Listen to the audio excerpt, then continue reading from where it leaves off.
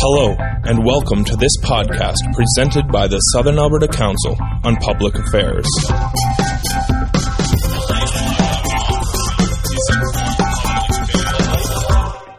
Welcome to this Thursday noon session of the Council of Public Affairs. My name is Terry Shillington, and I have the honor of being your moderator this afternoon. I ask you to turn off your cell phones and put $11 in the basket in the center that pays for your lunch and your presents. I remind you, as we always do, that we delight in memberships, and you can stop over and talk to Dan in the corner here, who's our assistant tech guy in Lisa's absence, and he'll look after your own membership. We thank our partners in this whole enterprise, the University of Lethbridge and Country Kitchen Catering, and, of course, Shaw TV for their coverage, and Lethbridge Herald for their support, too. So we'll have a 30-minute presentation, or we'll stop at 12:30 and break for lunch, and then come back for questions at roughly 1 o'clock. And it's my privilege to welcome Belinda Crowson to this presentation. She's a member of the Lethbridge Historical Society's Heritage Conservation Committee and sits on the city's Heart of Our City Committee. She's written 4 books and been an advocate for the history of our city for a long time, and she's quite well qualified to give us a piece of her mind on the subject, which is historical buildings and public support. Would you welcome Belinda Crowson?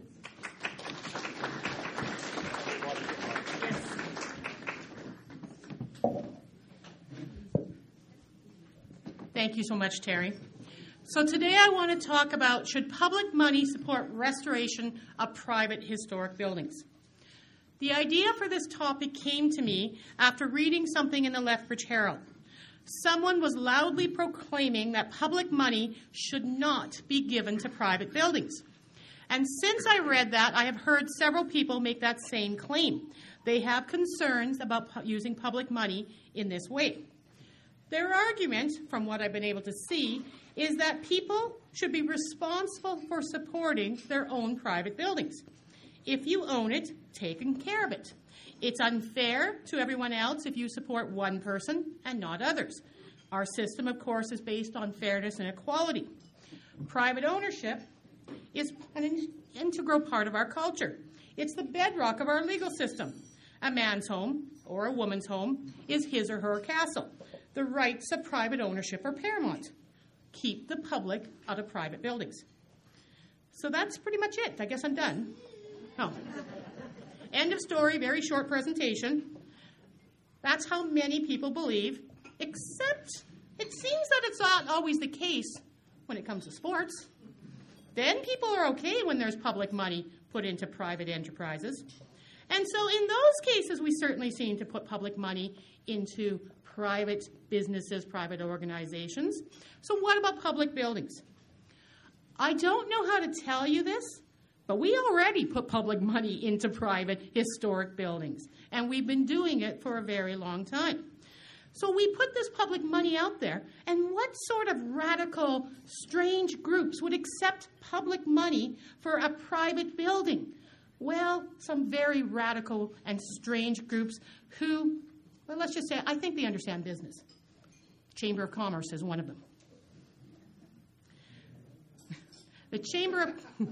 Radical, I was just teasing them, don't worry. The Chamber of Commerce has accepted public money through the Main Street program for their building. Over the decades, downtown, a significant number of our historic downtown buildings have fallen into disrepair. Fortunately, many of them still retain what we call the character-defining elements, the parts of the building that make them important to all of the community. All they needed in many cases was just some TLC to make them look what they once did. And that TLC came through the Main Street program. Main Street program, initiated in 1987 by the provincial government, has expanded into a very vigorous, cost-effective program that gives incredible return on investment. It has been one of the prime sources of downtown revitalization and has created a lot of historic preservation throughout Lethbridge and throughout the province. Last week, I was lucky enough to be off at, well, two conferences simultaneously, and I was speaking to someone, and she actually said as she was going through downtowns around the province, she was actually incredibly and pleasantly surprised by how well maintained our downtowns were in many places. And she, coming from another province, just thought it had randomly occurred that way. And then someone explained to her what Main Street was and how we had put money and time and effort into those buildings. And she finally understood that it didn't just happen, that you had to take care of those buildings. And in this case, a lot of care was done through the investments of the Alberta government, City of Lethbridge, and, of course, through the private sector. Since the beginning of Main Street in 2000, property owners in the downtown have invested millions of dollars into those buildings. Significant investment has helped increase the tax base of downtown and has focused considerable positive attention on the downtown area. Empty buildings bring in little taxes. Empty buildings can lead to crime and other problems in the downtown. We have buildings that are used, buildings that are paying their own way, and Main Street is certainly part of this. Main Street, though, isn't the only example of public money in private buildings. The other way public money goes into private buildings is through designation. We have two levels of designation: municipal, which is, of course, done through the City of Lethbridge, and provincial, done through the Alberta government. For those that are municipally designated, buildings may apply up to $50,000 of matching money. Buildings that are provincially designated may apply for up to $100,000 of public money. Rarely does buildings get the maximum, and note it does have to be matching money, but if you meet the criteria, you can achieve or you can get public money. And this is not a one-time thing. You can have the public money at different times over the years of the building. So we routinely put public money into private buildings across the province and here in Lethbridge. So the question isn't, should public money support restoration of private historic buildings? The question really becomes, how much money and who gets the money? Should it only be designated? Which sort of buildings should it get? Personally, and I know there will be people arguing with me later about this, I think we should be putting more public money into private historic buildings. So why? Why do public historic buildings, private historic buildings, why do they all matter so much? First, it's about community. Character of a community, reimagining, repurposing, restoring a community can come through our historic buildings. These buildings are visible works of art that showcase our identity. It is very sad sometimes when I enter a city and I can't even tell where I am. Every single building looks identical to every other building, every other town I've come in. These buildings, these historic buildings, belong to all of us. They tell the story of our entire community. In fact, they are the most tangible evidence of our shared history. They provide a sense of time, a sense of place, and a sense of identity. We are connected as communities and individuals to these buildings. Throughout our rich heritage neighborhoods, we see who we are and who we're becoming. Not only are these buildings about our past, but we are all caretakers of the past and the present for the future. What sort of Lethbridge do you want to leave for your children and grandchildren? Do you want a Lethbridge with a heart, with an identity, with a purpose? Or do you want a Lethbridge that looks like every other community and where nobody knows who Lethbridge was and what Lethbridge has become? The other thing, the connective, the community part of historic buildings, is they represent a time when we actually cared about what we built. We didn't just build something and throw it away. We kept something because it was important and because we knew how we were connected to it. So for a lot of people, the emotional angle may not be the best argument. So what about the environment? Environment is another reason we need to save these historic buildings. You don't have to spend time and energy to build these buildings. They're already there. You don't have to spend the time and energy to destroy these buildings. They're already there. Think of how much money, time, and effort has gone into knocking down one building. The atrium building, which I hate to mention. I'm sure many of you are sick of it too. And then we don't have to spend the time, energy, to rebuild it. The materials have already been used. We are not going out and finding new materials. We have something that exists, and we don't have to rebuild. Furthermore, many, not all of course, but many historic buildings were designed to be good for light, and they work well for a lot of our present-day needs.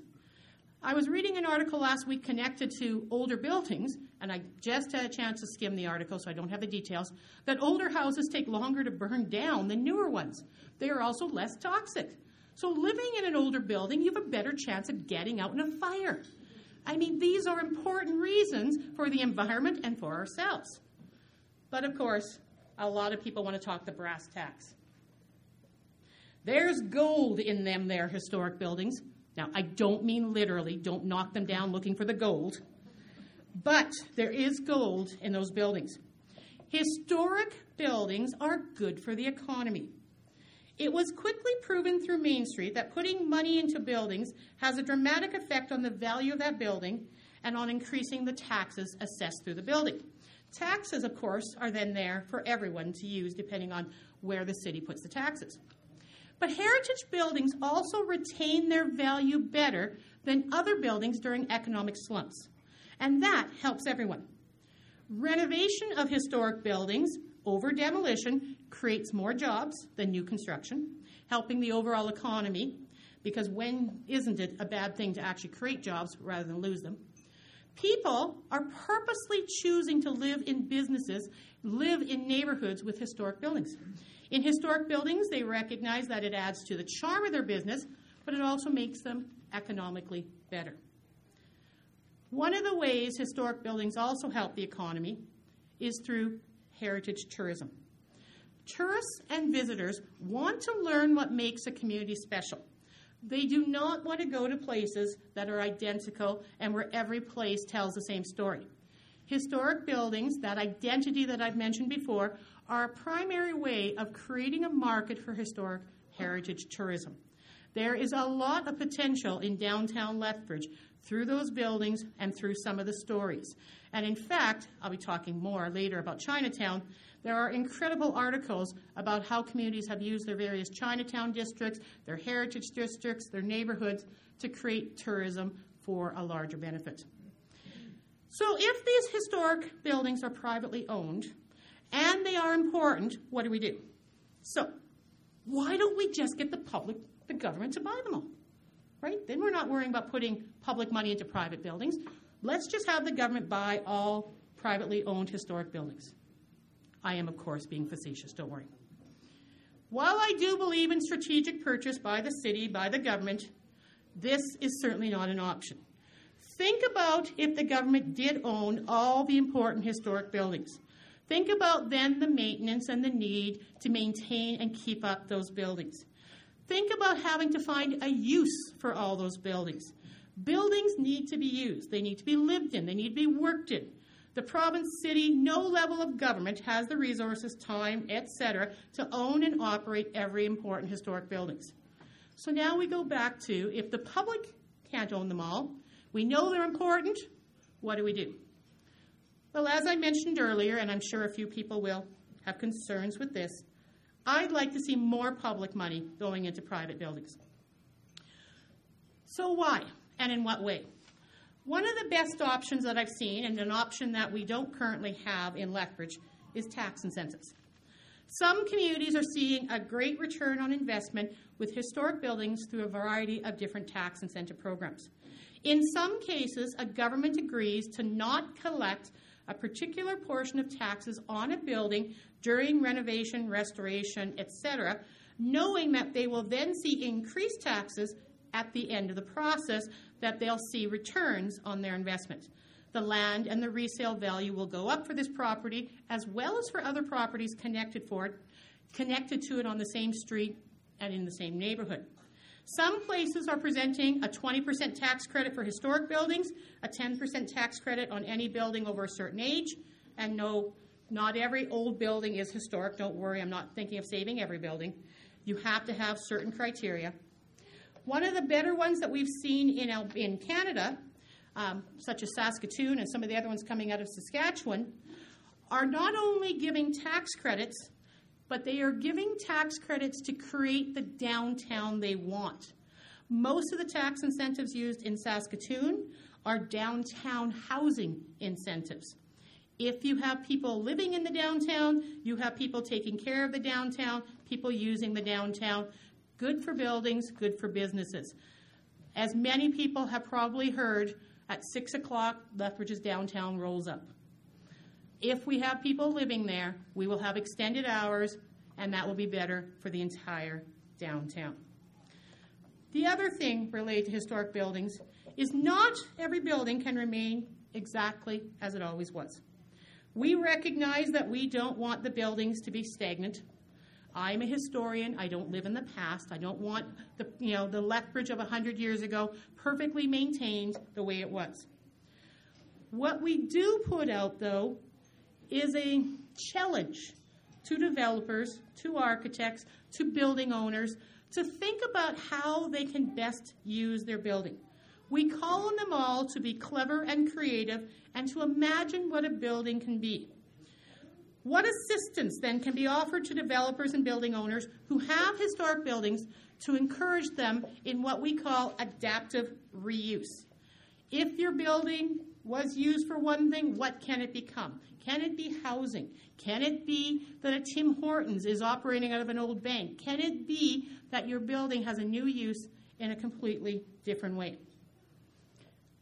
Many of you today have probably come specifically to hear me talk about a couple of buildings in the news. So I bring up here a small section of the Chinatown, Nakagamas, Manie Opera Society, and then the Beau on Tong. The Manie and the Beau on Tong are two buildings that recently received public money, two buildings that are at the present empty. There is so much going on behind the scenes on these two buildings. I don't want to go into details here. So instead, because that's partly what I do, I want to tell you a bit of a story. I want you to imagine it's the 1880s and the 1890s. Chinese are the first non-European immigrant group to move into southern Alberta. They arrive working on the railroad, and they stay on doing market gardening, working in restaurants, laundries, variety of other jobs. When the sugar beet factory opens, there are some working in the sugar beet fields. In the 1890s, many of the Chinese from southern Alberta wish to go to the U.S. 1890s, it's actually our economy is not doing well in Canada compared to the Americans. There is actually a massive emigration, people moving down to the States. But the borders of the States are not open to many Chinese. And we read in the newspaper in 1892, the governor of Montana concerned about the smuggling of Chinese into Montana. And it becomes big news because of a particular event. One whiskey trader had a way to make double money. He would bring whiskey up from Montana to southern Alberta in his wagons, and on the way back to Montana, he would smuggle Chinese men, hidden in his wagon across the border. This was noticed one time when he had 9 Chinese men hidden in the wagon. He was riding on the front, and he was hit by a bolt of lightning and killed. The Chinese were discovered, and the smuggling came to be public information. Things changed, though, down in Fort Benton, down in Montana. The relations between the European community, the white community, and the Chinese slowly changed. And discrimination and racism developed, as it did in many places. In fact, there was a lynching down in Montana. And over the night, all the Chinese in Montana left and headed back to Lethbridge. Life in Lethbridge was better than lynchings, etc., but not perfect. In 1907, a rather interesting event happened that isn't as well known as you might imagine. In Lethbridge history, we've only ever had one official riot. And I say official riot, I know that seems weird, because to be an official riot, the mayor actually has to show up and read the riot act. If the mayor doesn't read the riot act, it's technically just a street brawl. So we've only ever had one, 1907, on the one day you might be most surprised, Christmas Day. The day of peace and joy and love, we had a riot. There are varying accounts, But what we do know is a man named Harry Smith was drinking a lot of alcohol on Christmas Eve, went into a Chinese restaurant on 5th Street South in what was the Delos Hotel, the Colbanks, got into a fight with the Chinese waiter.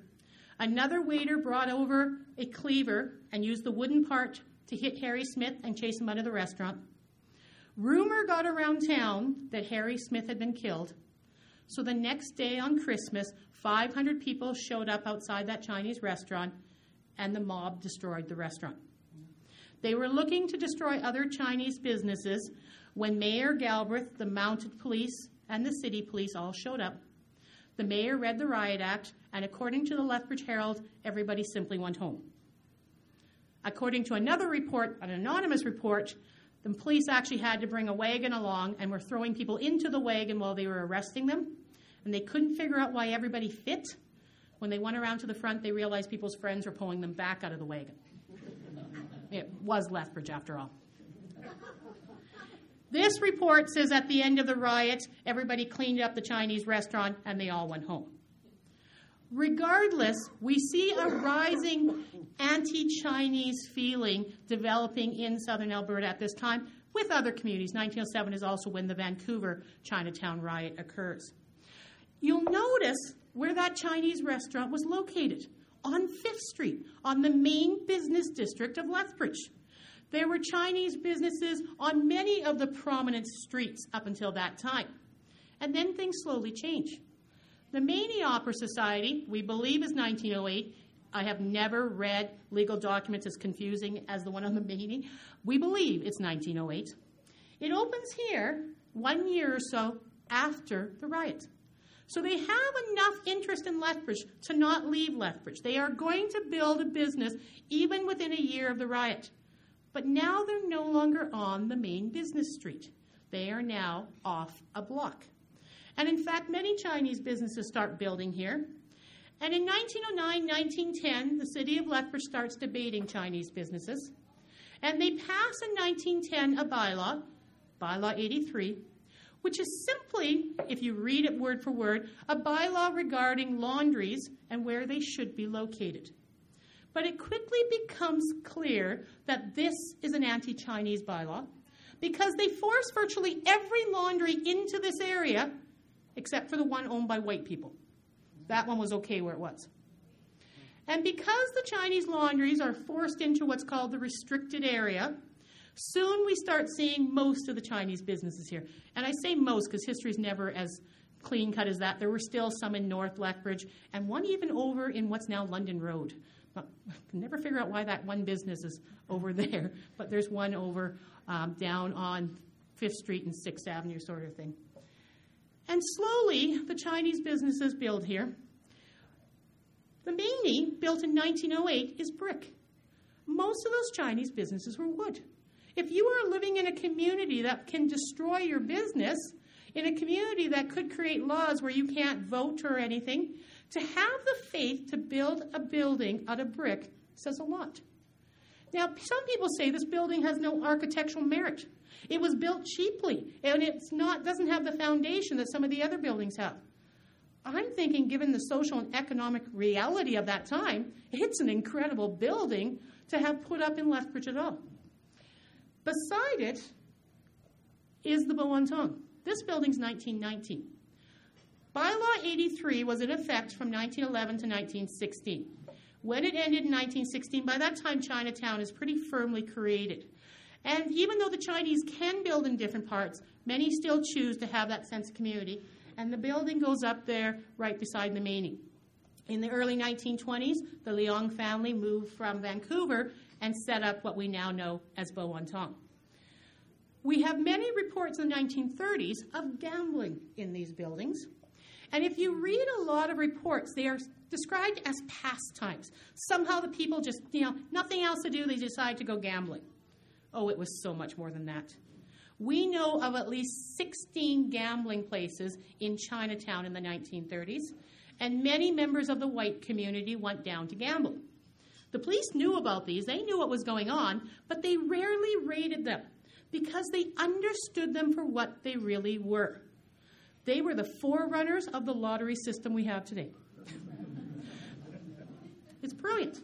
Because of the anti-immigration laws, most of the Chinese who came over were men. They were either single men who could not bring wives over, or married men who, because of the laws and the head tax, couldn't afford to bring their wives and family over. As they were aging, they had no family to take care of them. Much of the money from the gambling went into a relief system for these aging Chinese men. And it is a point of pride within the Chinese community that not a single Chinese person went on relief, went on welfare during the Great Depression. The community took care of its own, and gambling was one of the greatest ways they did that. There is another story, and this predates, it's about the time the Tong was built. In 1919, the Prince of Wales came to Lethbridge on an official tour, and according to the rumors and legends, we cannot verify this, according to the rumors and legends, they lost him. He was missing for a couple of hours, and they found him gambling in Chinatown. He knew enough about Lethbridge to know where the fun was actually to be held. So we have here two buildings that are more than just buildings. These are the places of those stories. If these buildings are lost, in many ways those stories are lost. Think about how much poorer our entire community would be without knowing who we really were throughout all of our history. We can't just tell the stories that we think should be told. We have to tell all of the stories. Fabulous historic buildings are about making our community better. The buildings themselves are just part of that. And it's interesting because to finish up today, I don't want to actually finish up talking about historic buildings. I want to talk about a building that I already talked about, the atrium building. Now, in many ways, I am sick and tired of talking about the atrium. It's going down. Yay, I'm glad it's going down. But I do want to throw out this challenge to our community. Just as important as it is to save historic buildings, all of this, as I said, is about building a community. So I challenge our community to think and to suggest wonderful ways and wonderful things that we can do with that location. Here is a new location opening up in downtown. Developers and promoters and planners often dislike people like me who fight for historic buildings because then they say, you're going to save all of them, there's nothing new we can build. Well, now you have a chance. Wow us. Show us what you're going to put there. Build a building on that site that somebody like me is standing here fighting for 100 years from now. Help us make a community that has our historic buildings for character, but our new buildings that actually help us move into the 21st, 22nd century as well. So I thank you very much for letting me talk about why I need more of your money.